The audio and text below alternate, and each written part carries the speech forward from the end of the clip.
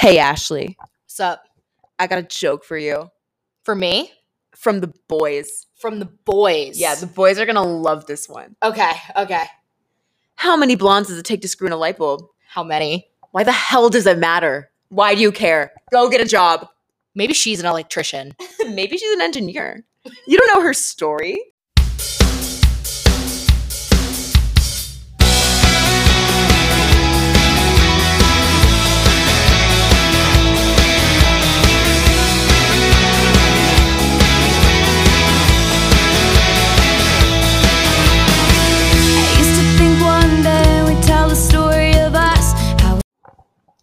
Welcome back to the Story of Us podcast. I'm Ashley. I'm Hollis. And this is the episode on sexism. So we're trying to go back to our roots, go back to why we wanted to create this podcast, and that is just to discuss different tropes and stories and media. Love a good trope. Love a good trope, the impact of these tropes culturally. And so today we'll be discussing basically how feminism is portrayed, or not feminism, but femininity is portrayed in media, how it is harmful and how it is helpful, and how it all kind of fits together. Yes, definitely. I think that what we're trying to get after here is that ultra feminine women are often portrayed as villains. Yes. Women who wear pink, are super blonde, are interested in shopping, and what else? Like boys. Gossiping. Yeah. Just traditionally feminine traits are often glued onto a mean girl trope and inherently are used as villains. So we wanted to talk about how that is inherently anti-feminist. Mm-hmm. Because the whole point of feminism is that the freedom to choose is truly a choice, not the restriction of that choice to one side or the other, Right. but rather that your gender expression is your own, and that if you want to be super girly, that's great. That's how you feel you're most comfortable and you're most expressed. Or if you don't want to be super feminine, then that is also great. And that is also how you feel the most expressed. Right. And I think in a lot of the movies or those characters we are about to talk about, what ends up happening is that two types of women get pinned against each other. And this is a great, I think, diversion technique for men, because when women are pit against one another, men stay powerful. A civil war inherently makes the opposite or the external party stronger. Right. Correct? Right. Because there's strength in numbers, and the notion that one woman's personality and self-expression is inferior or superior to the other creates infighting.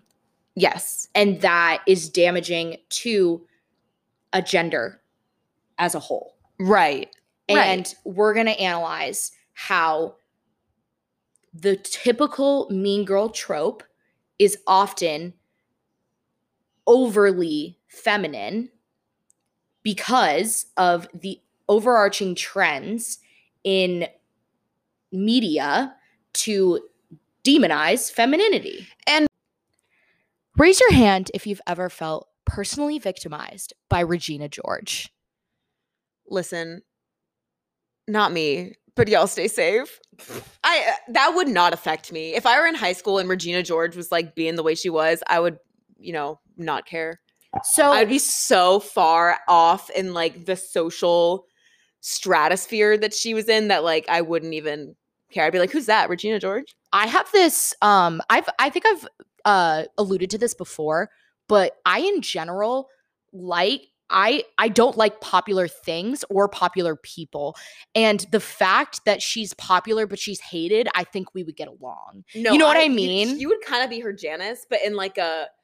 But we'd be like BFFs. BFFs. You know? Yeah. I inherently like things that are not popular And I don't know why that is. It's probably a rebel without a cause situation. Probably a little bit of misogyny, which is what we're Probably. talking about here. Exactly.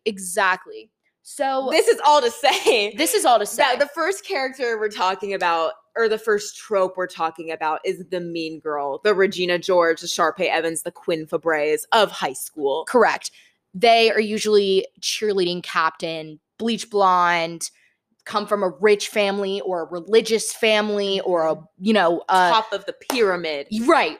Yeah. And while there are different takes on this, and they don't all have the same traits, they do have the same underlying theme in that it is a girl who knows that her sexuality is powerful and uses that to exert power over other girls. Yes. To get them to become like minions or to follow her, to idealize her, try to be her. Right. And often they very well fit into classical beauty standards. They have everything on paper in line, right? Yeah. But they're often mean-spirited. They are villainous in the course of the story, and they are often the foil of the actual women or female protagonist. Right. And there's often a semi-love triangle with the male protagonist. Yes. Yeah. So these characters kind of exist to make the good girl protagonist, the brunette, the shy, the new girl in town, look better. Because these girls are, I feel like, their main struggle or their strife, their conflict is trying to retain being on top, like having their power. Right. And when something comes into the fold, especially another woman comes into the fold and threatens that, like, they act catty. And like, they're inherently insecure in their power. Yes. Right? Yes. So I want to talk about a little bit. When we were brainstorming this episode, I immediately Googled like brunettes versus blondes, because this is a long-running trope in media that has been around for a while, but became most prominent around the 1940s and 50s. Yeah, Gentlemen Prefer Blondes. That's the Marilyn Monroe movie. Right. Yeah. So I actually did some research for my book on this, because I did want to have my own take on like the mean girl trope and like how that can be a device, because I think that classically high school pieces of media stick to the formula that there's the underdog girl and the powerful popular girl, and the underdog girl gets the guy and inherently all the friends, and there's the downfall of the popular mean girl. And because they all see that there's like a rough underbelly to her, and that, personality is what matters. Right. And while, in the scope of a Disney movie, I suppose this is a good trope on paper. Yeah, I mean, I guess it is a cheat code, because okay, here's my soapbox on this. I think this is a cheat code to create drama by pitting women against each other, because women are perceived as inherently dramatic, inherently emotional. And so by framing a movie that involves two women at odds already sets the tone of drama. And if you think about it, how often have you seen a movie or a TV show where two men who are opposing appearances and opposing social standards are fighting over a woman? Often that trope is more focused around wealth and money. Yeah. Usually it's like the asshole rich guy versus the emotional good for her poor guy. Like often I think that really speaks to what is important, like what is held important in gender norms, in that women, like it reinforces the breadwinner syndrome, like it says like men are good to provide for the family and women are to be trophy wives. Like that is what it's saying. And while this structure is trying to undermine that, it creates a whole host of new problems. So the first most famous idea of this that I could find, I'm sure that there are more examples in old film, but let's be real. None of our audience is going to know that off of the top of their head, but I'm sure that you're familiar with the opposition of Marilyn Monroe and Jackie O. Yeah. And over FDR. Yes. And not FDR. JFK. I hate myself. We're keeping it in. Yeah, JFK. So, allegedly Marilyn Monroe and JFK had an affair. And obviously, Marilyn Monroe, beautiful blonde movie star, singer, like the it girl of that time period. Like like her cultural relevance is still so prevalent today, obviously. And, we all know Jackie Kennedy, like the sweet, soft-spoken, like smart, good, like, I haven't seen the movie Jackie in a minute, but like, her whole opposition, she was known for not being so beautiful. Yes. Like, she was made fun of for her looks, I believe. I think it's the notion that men like to classify women into that's a girl that you date and that's a girl that you marry. Right, exactly. And that is inherently sexist and very damaging to women. So I did a little bit of searching, and this one psychologist, which is a man, so let's go ahead take this lightly. Let's go ahead and take this with a grain of salt. But they did some psychological research on why men approach blondes in bars. Okay. And they said that their results suggested that blondes are more easily exploitable. And honestly, the more of this article that I've read, the more I hate the world, because this study essentially boiled down to a psychologist showing a test group of men, a sample group of men, a photo of the same woman with blonde hair and brunette hair. More of the men voted that the brunette version of the woman was more beautiful.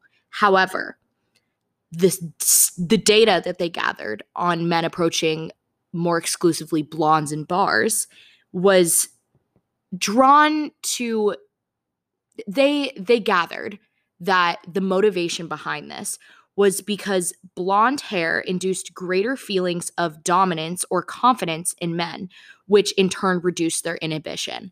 They looked into the psychological motivation behind this, and historically speaking, blonde hair has always been a symbol of youth that has been attractive to men.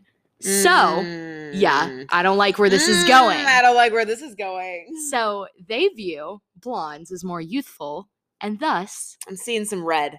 Seeing a lot of red right now. And thus naive and exploitable, which brings back the very controversial notion that a lot of things are rooted in pedophilia. Which is just like not funny. That's not funny. Which is not funny. But I mean, I don't know how verifiable this source is, but I mean, let's talk about it for the sake of talking about it. Right. I mean, blondes and traditionally feminine aspects are seen as easier exploitable because gender roles have enforced that females are inferior to men for centuries, right? So more feminine traits are easily exploitable for men's pursuits, right? So when you make the super feminine girl the villain, it's easier to do so because she's super feminine, because those traits are easier exploitable. Does that make sense? That makes sense. And that makes it interesting to think that, I mean, right now we're really just going off of like the phenotype of like these characters. But I think it's interesting that these women, these ultra feminine women, are in fact exploitable because they're not really taken as serious. Right. They're looked down upon. They're looked down upon. They're kind of, and often in these movies, they're made the joke of. And I think what's interesting about that is these women are made fun of for going after what they want. Like Sharpay wants to be the star of the musical. She wants the strong male lead to also be her romantic partner. Regina George just wants to keep her, or she wants to be the spring fling queen. She wants to keep her status intact. Which is like laughable because it's a woman interest. It's not taken seriously. It's seen as trivial. At the that's like the surface level what they really want, because what Sharpay really wants is success, and what Regina George really wants is power, and that's like what everybody wants. Like everybody wants those things, especially men. Like if those things are championed when men pursue them. Yeah. But when they take form in things that are deemed more feminine, they're seen as trivial, and that's not fair. Let me just say this. If I were the man, I'd be the man. If I was a man, I'd be the man. Yeah, I mean, to bring it back to Taylor Swift, I mean, she always says, like, if I were a man and I dated all of these men and I amassed the wealth that I have and I achieved the musical success that I had, everyone would look up to me, but I'm villainized in the media because I date around too much. So she was like, I'm deemed as slutty, and I'm deemed as greedy because I want money for my work. Right. And this all just boils down to the fact that there's double standards, mm-hmm.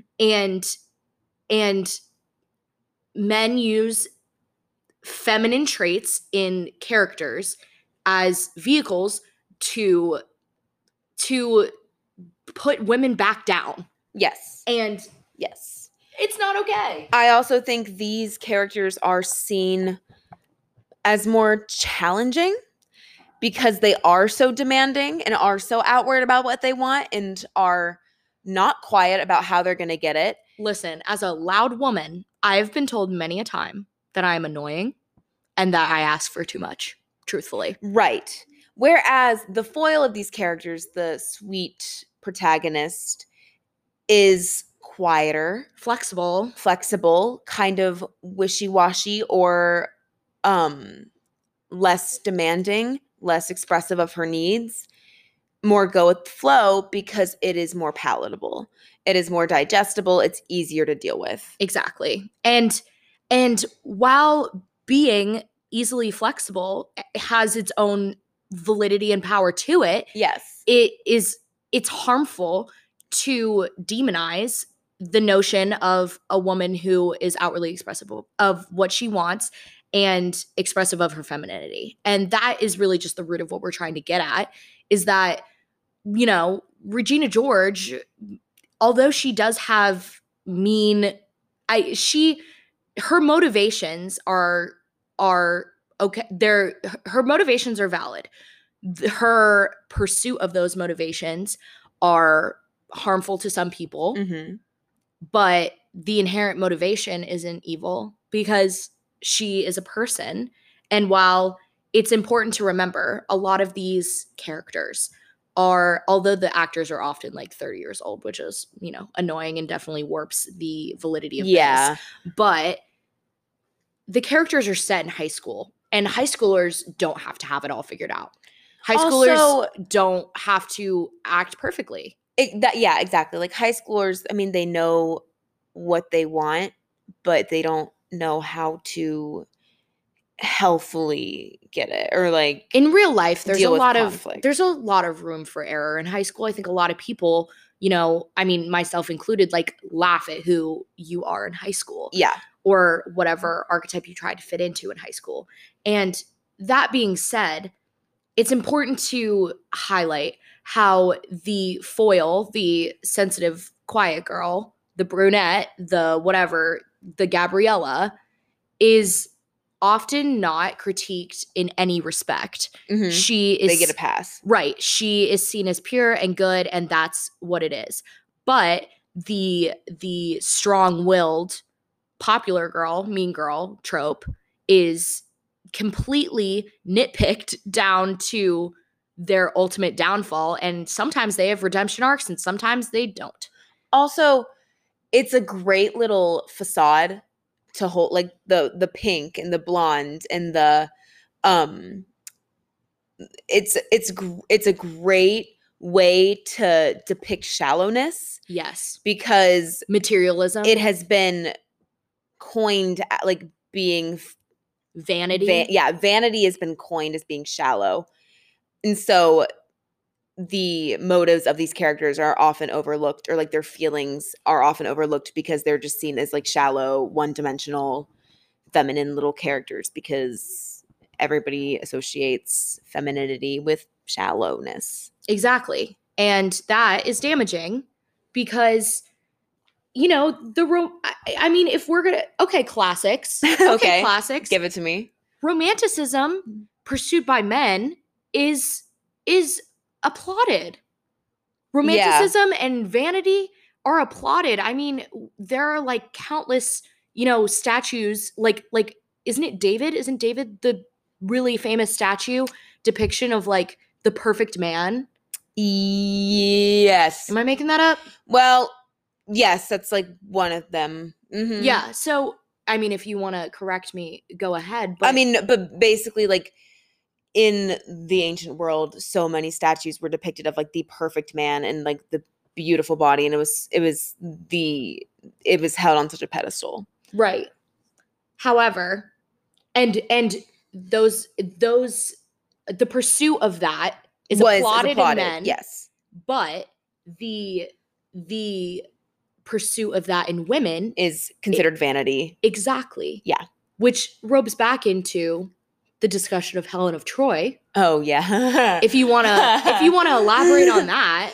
So we already mentioned how JFK, Marilyn Monroe, and Jackie Kennedy have been kind of part of that history of this.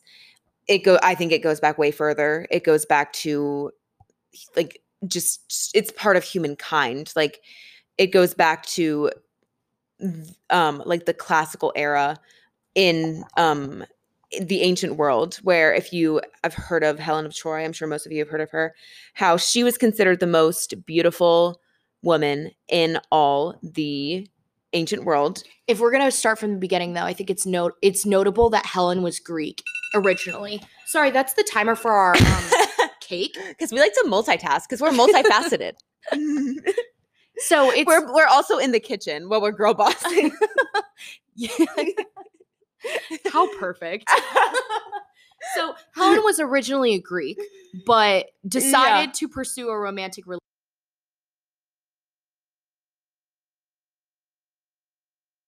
There was a contest. Paris judged the contest. Paris picked as his prize the most beautiful woman in all of the world. That woman was Helen. Paris captures Helen, takes her back to Sparta, or back to Troy, rip, where come on now. Oh man, I'm not gonna pass my classes because of this now. But was taken back to Troy with Paris. And was Paris blamed for this? No, Helen was, because she was so beautiful and didn't have any control, that it was her fault. All the suffering that everyone experienced in the Trojan War, all the death, was blamed on Helen. Because she was so vain. Because she was vain and she was beautiful, and that's all that there was to her, and she was an easy scapegoat, when really it was the men's problem. But nobody wants to shame a man. And that's all that to say that, like, you know, beauty is in women is perceived as vanity and seen as a root of a lot of issues, and has been. I think the ultimate thing that we're trying to say here is that women should be able to pursue whatever their desire is with the same tenacity as a man. Good word. Thank you. SAT word. Thank you. I woke up. Honestly, I woke up, okay? With the same tenacity as a man, without being name called or labeled or blamed, negatively, or blamed, or or seen as a, quote, mean girl. Why isn't there a mean guy trope? Huh? Yeah. Where's the mean guy trope? I don't know. I don't see one. Let's write one. I could. We could turn the tables on this. Oh, how the turntables. Listen, it's important to remember in the scope of these characters what is actually villainous action and what is misogyny. I think we owe all these women an apology. Yeah. Because listen, I was not innocent. I thought, like, I hated Sharpay when I was 6 years old. I thought she was evil. I was like, this bitch is dramatic and she's annoying. And I also want to say the girls who looked up to Sharpay, dressed up as Sharpay, the blonde girls in my class, I hated them too. I literally was like, you're annoying. You know what I mean? Like, right. Like, I bought into that narrative that they were shallow and they were vain and that wanting attention was inherently bad. But when Troy gets on stage, no one has anything to say. Right. I'm sorry, he doesn't even belong on that stage. That's Ryan's stage. He's a basketball player. Stay in your lane. He's got enough attention. That's all. That's all I'm saying. Yeah, and also, like, so Mean Girls was written and produced by Tina Fey, and I think Tina Fey was extremely cognizant of this trope, this dichotomy of women, and that I will never question Tina Fey's intelligence. And I mean, I think the purpose of the movie Mean Girls was to exploit this and to show how stupid this trope is. It was it was meant to be satirical, and that it took it to an extreme. Right. I mean, and also I think there's a reason that the whole theme of like the animalistic behavior tendencies. Like it notes that like human behavior is inherently a little barbaric, and that just because the mean girls are in power doesn't mean that they're any different than any other human, and that everyone has some sort of animalistic like tendencies to them. And just because Regina George is pursuing, spring fling queen doesn't mean that her pursuits are more trivial than Katie's like math pursuits. That also just goes back to the whole psychology study that we talked about earlier, where like people are like, there's a primal instinct to prey on things that are seen as inferior naturally, and like make them seem, or like belittle them in a way. And a lot of these characters are belittled and made fun of by audiences, and I don't know. That's like a weird wrap up, but yeah, I mean, what's the solution to this is throw the hierarchy out and recognize that there's roles need to be filled across society, right? Mm-hmm. And people that pursue different roles within that society are valuable because they contribute. And it doesn't matter. Come on, Karl Marx. Thank you. Come on, Karl Marx. Okay, comrade. Not a communist. I'm open-minded. I'm just saying, like, we need authors, and we need garbage men, and we need nail artists, and we need like, what, you know what I mean? Like we need people, the bitchy popular girls. We need the bitchy popular girls, because I mean, how many bitchy popular girls how many backhanded comments, truthfully, how many backhanded comments in high school like formed you into the resilient person that you are? You know what I mean? Everything serves a purpose, and like, not that like bullying is necessary. That's not what I'm advocating. Bullying's kind of necessary. I'll be real. I'm not advocating. I'm on the side of bullying. Hollis. Not advocating for that. I'm just saying, like, everyone has their own growth pattern. Everyone has their own path to what their ultimate desire for happiness is going to be. And some people take a mean girl turn, and honestly, I think I dipped my toe into that. I think I did. So I think that I am a little bit biased in this. I'm now realizing I definitely had some hurtful things to say to people. And Maybe I should I try was a that. cheerleader. And I was a blonde. I wasn't very popular, but That's my next era. That's I'm what gonna I'm enter my mean girl era. Put on my cheer uniform. I don't even know I don't even know how that would even work. I think people just be like, hot, funny. I think you should be a mean girl. I think it'd be funny. I just think that, like, whatever. I was the Gabriella. Whatever, yeah. And I'm Sharpay. Whatever's conducive to your own growth is right. Do little to no harm along the way, but also you're causing harm by nitpicking these powerful women who have a strong feminine self-expression. If they feel most confident in an all pink outfit, then they do. Damn, we are preaching today. Yeah, honestly, preachy as hell, but whatever.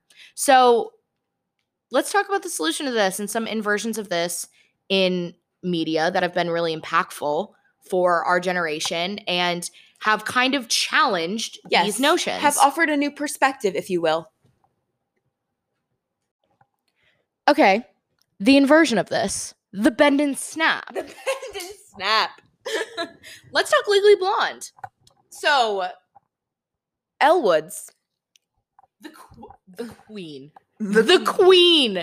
Feminist queen. Feminist queen. The definition of revenge, like, I don't know, like bettering yourself out of spite. Yes. Yeah. She was in her Reputation era. She was in her Reputation era. She really said, I got into Harvard Law School. But did it look... What? Like it's hard? What? Like it's hard? But she was in her Reputation era while looking like she was in her Lover era. And we love that for her. we love that because... And that's the whole point. She never compromised a part of herself for the Harvard Admissions Council? No. For, oh my God, what is his name? Which one? Warner or Emmett? Warner. Mm-hmm, for Warner? For her law school friends? I mean... Warner was literally trying to reinforce the Marilyn and Jackie standard. Yeah. More of a Marilyn. Okay, okay.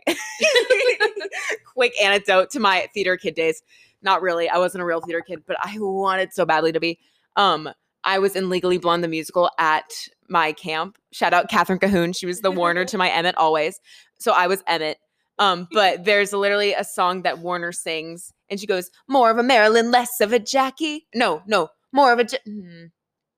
That's something like that. That sounds right. Yeah.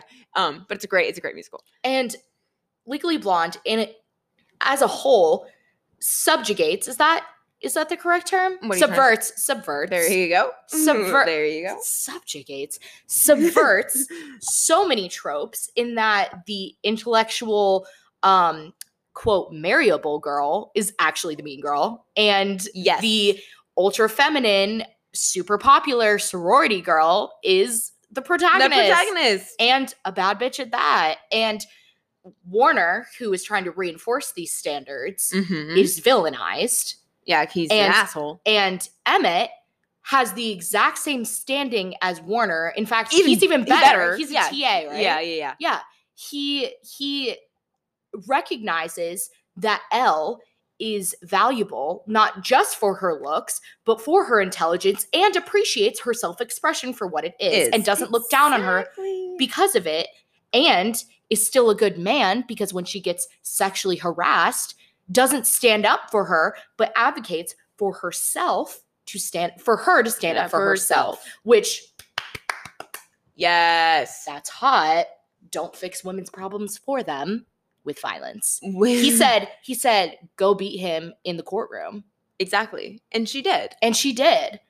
And I think that this inversion of the mean girl popular trope has been so impactful to girls who grew up watching this. You can have it all. Yeah. You can have it all. You can have it all. You can have your cake and eat it too. You can be the president of your sorority, Delta Nu. You can you can have a chihuahua and cry over a breakup and get into Harvard Law School. School. Then take that pain get into Harvard Law School and show up everybody who ever doubted you or made you feel less about yourself. And the fact that she solved the courtroom case as well based on something that is considered frivolous, like shopping. Yeah. No, it was about like hair, like perm. Oh, hair. Yeah. Chesney. Chesney, was that her name? Chesney? Well, she also figured out that the pool boy was gay. Yeah. Because he says, "Don't stomp your Prada shoes at me, honey." Yeah. And she figured out that he was gay, and then went on to win the court case based on perm rules. So it inherently says that just because the traditional view of things that are classified as feminine traits or like feminine knowledge, yes, are not useful. Yes, it was useful in real life application in a courtroom. And that was such a momentous thing for media. Right. I think that that's why it was so big, is because it's a chick flick, but it's like smart and it subverts important character tropes. Yeah, and it's empowering. One thing I love about Legally Blonde is that, I mean, obviously Elle questions herself. Like, she goes to the salon because she thinks she has to become a brunette in order to like fit in or get Warner back, because Vivian, like, yes, Warner's new fiance, is a brunette and like smart and like studious and like dresses in like and comes from like drab garb. Yeah, and like the wealthy family, like it's just and Vivian like tries to humiliate her so many times, like with like the costume party. Yeah. But so she goes to the salon, and there Paulette is like, don't change for a man. Like, don't change anything, like the things you love about yourself, just to try and get somebody back. Like, you're better than that. And I think that like coming from like another woman like solidarity, I think that was very refreshing, because in these kind of the inverse movies that we talked about, like, you don't see a lot of like support or solidarity with women in general. Right. Like, and friendship. It also came from, someone who's like a nail stylist. Like, right. Someone who's not like, who isn't like a white collar, like, I don't like having the wise character, like the wise godmotherly like character, be like a nail stylist is important as well. It says that like talent and like success and intellectualism is like relative to what you're good at and what you feel are your talents, and like that's an important message as well. Prestige is not everything. No, at all. I mean, she gets what she wants at the end. She gets a happy ending at the end of the movie. She gets the UPS guy. Yeah, and her dog back. I'm taking the dog, dumbass. Yeah, literally. Jennifer Coolidge. Jennifer Coolidge for president. And someone said, like, I want to see the next James Bond movie, but it's Jennifer Coolidge. Stop. This is so good. But this speaks to the broader sense of how we're going to bring this back to Little Women, which is one of the most beautiful films. It's a perfect movie. Let's call it what it is. It is a perfect movie, a perfect storyline. We're of course talking about Little Women 2019. Yes, Greta Gerwig. Greta Gerwig. Little Women is so important because it is the perfect example of how multifaceted women are. And how the different facets can complement each other. Exactly. So all of the Little Women, which are the March sisters, are close. They experience their own tensions, but those tensions make them better people. They challenge each other because they all truthfully come from different places, different motivations, although they were all raised under the same roof. Right. No one is... I mean, although culture has suggested that Jo is better than Amy because she's boyish and she has real aspirations to be a writer. Yeah. Greta Gerwig's interpretation of this novel, which I think is the closest one, or is the closest interpretation to what Louisa May Alcott was intending for this to be, is that all four versions of a woman, right? There aren't four, but these depictions of what these character archetypes one is can dead. be. One being dead. One being dead. No, she's like an angel borrowed from heaven type. Yeah. She's like the pure, most like giving soul. And there are, I mean, you're a Beth. You don't think you're a Beth? Is that a compliment? Yes. Okay. I don't want you to die, but like you like to play. Am I a Beth because I don't speak, can't do anything because I'm dead? No. You like to play your piano. You like to read your classic novels and take care of everyone and preserve the harmony of the group. You're a Joe. I think I'm an Amy. Really? Yes. I think I'm an Amy. Do you not think I'm an Amy? I could see you being like a... Wait, should we give it a rundown of these archetypes so that people who don't know? Yeah. Okay. So Jo March is like the most famous character from Little Women. She is like the protagonist, basically who Louisa May Alcott was in her life. Yeah. She is boyish. She doesn't like societal standards in the 1800s for women that they have to get married and have children to have value. Yes. That is a very important feminist icon because it was very, very controversial for the time period to not get married. Yes. And or to have children, or have children or aspire to be the object of affection of a man. Exactly. Which is why everyone thinks Jo is a lesbian, but that's a whole other discourse. But that aside, she is championed as like the best or the most important of the Little Women. Right. But Greta Gerwig's interpretation highlights more the other three March sisters more so than ever portrayed in film for Little Women before, because there are several interpretations of Little Women. Do you want to talk about Meg? Yeah, so Meg, on the other hand, I think Meg is like the least like Jo. She's like the kind of opposite of Jo. Meg wants to be married. She wants to have kids. Like family is extremely important to her, like creating a family. She loves fashion. She loves the kind of society, like she enjoys like cotillion and balls. Yes, and balls and like just the and kind of falling in love. Right. She's like a romantic. She's a romantic. And Jo and her have an interesting conversation when Meg is about to get married. Where this is the best scene. I know. I want to get this tattoo on my back, just the entire literally. Yeah. So basically, Jo is pleading with Meg. She's like, "Don't get married." Like, she's in her wedding dress. Like Meg is in her wedding dress, about to get married. And Jo is pleading with her. And it's like, we'll be interesting forever. Like he's gonna get. You probably know the whole thing. I do. Take it over. You'll get bored of him in 2 years, but we will be interesting forever. And to which Meg says, "Just because my dreams are different from yours doesn't mean they're less important." Which is so important. Yeah. It's so, and like, I think that I never truly like, I don't even think I understood that when it came out in 2019. Mm-hmm. You know what I mean? Like, I think that I mean, I've spoken to this before, but I've always had like business aspirations. I've always like, I mean, I wanted to like be a CEO when I was 10. Like, it's weird. Like, I've always kind of like had the notion that like I've always wanted to like be a woman in power. And I thought that was like my perfect example of feminism. And what I put on a pedestal right. was that a businesswoman was a powerful woman. Yes. And which is true. And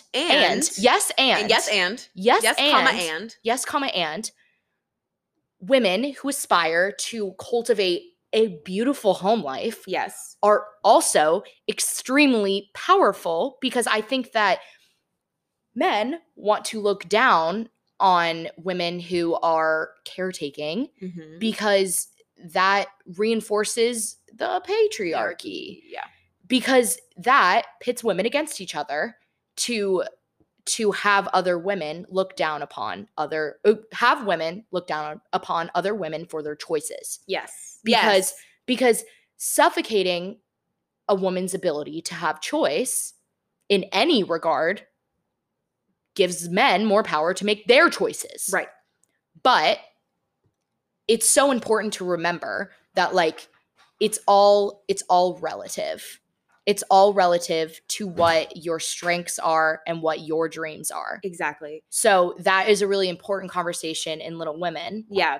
And it is extremely, like, if you take the patriarchal aspect of it, like being a mother and like staying home with your children, if that is your choice, is also extremely noble and just Right. as difficult or hard work as like being a CEO or being like a woman in business or successful. I also think that it's like extremely impactful too, because like when you put such a strong emphasis on home life, you inherently like raise good people. And right. that's so important to like society too. Exactly. And people fail to see how important that is. Right. So to take a sidestep from Meg, Beth, although she doesn't have like romantic aspirations, more so has familial aspirations in the sense that she wants to keep her sisters together. Yes. And by any She's means. the kind of the glue. Right. So Joe and Amy butt heads a lot, and she's always advocating for both of them to drop. I mean, I think that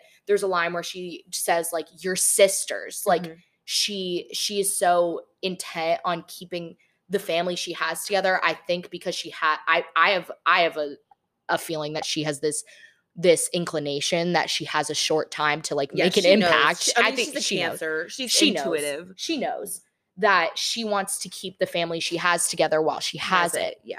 And I also think she has the foresight and just the above, like the bird's eye view that like their relationship to one another is like so much more important than like whatever else they got going on. Sisterly squabbles. Yeah, exactly. So, and then to talk about Amy, who is the most controversial character in Little Women,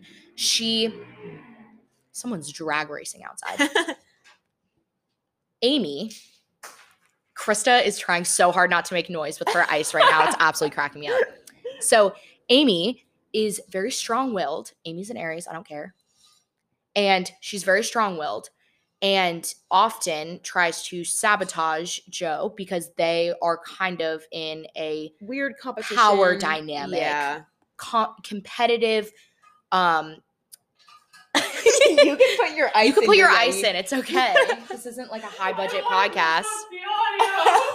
So Amy and Joe fight a lot, and that is inherently because they're pretty similar. They're very aspirational driven women. Yes. But they have different aspirations and drives. And Amy wants to marry rich so that she can pursue her artistic endeavors. Kind of using like her, I mean, obviously she wants love, but she sees that relationship with a man who has the power as a stepping stone to her own success. Which is hilarious in the sense that she sees men as an object. Yeah. As a vehicle to her own success. Right. Vibes. But she understands society more than any of them. And she knows what she wants and she's going to use society to get it. Listen, Florence Pugh and Timothée Chalamet have this great little conversation part of the movie. In Paris, France, where where Amy advocates that Laurie doesn't know what he's talking about. Laurie suggests that that love is the most important thing in someone's life, and Amy doesn't believe that marrying for love is the most important thing. Right. She sees love as a means to pursue her own talent. She comes from a very poor family and intends to use her good looks to marry above her wealth caliber and like raise her family's wealth. Because marriage is an economic proposition. And don't tell me that it's not. And Laurie suggests, well, I think the poets would disagree. And to put it in layman's terms, I suppose, she suggests you get to think like that because you're a man. You're rich and you're a man and you don't have to worry about your social status or any of that. She says, I can't paint unless I have money. So I'm going to get that money by marrying a man because I can't get a job. Exactly. So I want to paint. So I'm going to marry however I want. And that causes tension in Joe and Amy because Joe is very much a self-starter, do-it-yourself, like don't rely on a man, anybody. Whereas Amy sees how she sees the game. She sees the system as a whole and says, I don't need to be a martyr to get what I want. Right. I can use the system to my advantage. Right. And I think that that's why I'm an Amy, because I'm like, I'm an accounting major, so I can get my money so I can do what I want. Right. Exactly. So that's why I think I'm an Amy. I see that for sure. So all of this to say, Little Women gives Amy a happy ending, an actually happy ending, I think, in Greta Gerwig's version, because she gets real love with Laurie. Like, she gets to experience that romantic love that Laurie's advocating for, because she's been in love with Laurie her entire life. She's had a huge crush on him, while he had his sights determined on Joe, who did not reciprocate his love. So and Laurie is rich. Exactly. So she gets the status, she gets the love, she gets the ability to do what she wants to do, which is paint and create art. She gets it all. And Joe gets her happy ending because she gets to feel fulfilled by the fact she is the self-starter. She publishes her book. She starts the school for children in her area. Like, everyone, I mean, I guess besides Beth, gets besides Beth, rest in peace. May she rest in peace. Gets their ultimate form of happiness. Yeah, Meg gets to create this beautiful home and family with like a man she loves, John. Right. And with a good man. And I think that the point that Little Women is trying to make is that every woman has a different definition of happiness and success. And that is so important to remember. And to bring this back to the zoomed out point of this episode, is that it doesn't matter what a woman how a woman wants to express herself or what she wants to pursue. It matters that she's a person and her pursuits and her desires are important. Are valid. Yeah. Because she is who she is. Right. And as long as you are being genuine to your self-expression, then that's all that matters. So here's your homework. Yeah, we're assigning homework now. Because we've been preaching this whole episode and now we feel like we should. Yeah, we're professors and we can assign homework if we want to. This is women's studies. For this episode, I guess. All right, so here's your homework. And I'm talking to myself too, because I am definitely guilty of this. Do you have a girl that you hate? Has she really done anything to you? In my cases, truthfully, is she super feminine? And is that why you consider her a mean girl? Does she like get what you want? Or does she just have different aspirations than you? Can you give her another chance? Can you start over with her? Can you appreciate for who she is and her fullest expression? What does that look like? How would that alter your story? How would that enrich Since your we're life? talking about the story of us, you know?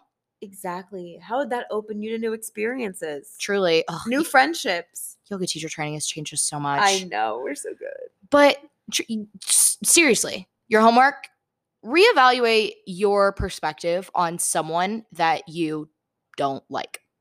Yeah. Like, I think if from anything we've gathered from this episode is that let women do what they want. Stop trying to put women in boxes and start appreciating every expression of femininity and womanhood. And when you see, or not like when you see, but if you like see femininity portrayed in media in like some kind of way, like, I don't know, like think about it more. Maybe do a little journaling on what boxes you're putting yourself into, man. Oh man, yeah, turn it back on yourself. Like, let's do some self-exploration. All right? I love some self-exploration. We're getting back to our roots. Exactly. We're getting back to our roots. I hope you enjoyed this episode. If you enjoyed it, please go ahead and give us a follow on Instagram and on TikTok at The Story of Us Podcast. You can email us at thestoryofuspod@gmail.com. We have not gotten any emails, and I would truly love if we did with some suggestions. You can also DM us. Yeah. Our DMs are open, and yeah. We say this every time, but we're trying to get back on a more consistent schedule. We're giving ourselves some grace, but we also need a little bit of discipline up in here. So if y'all reach out to us, I think we would be more inclined to work a little harder to get you guys some more content. So thanks for listening. We love y'all. Bye. Bye. The end.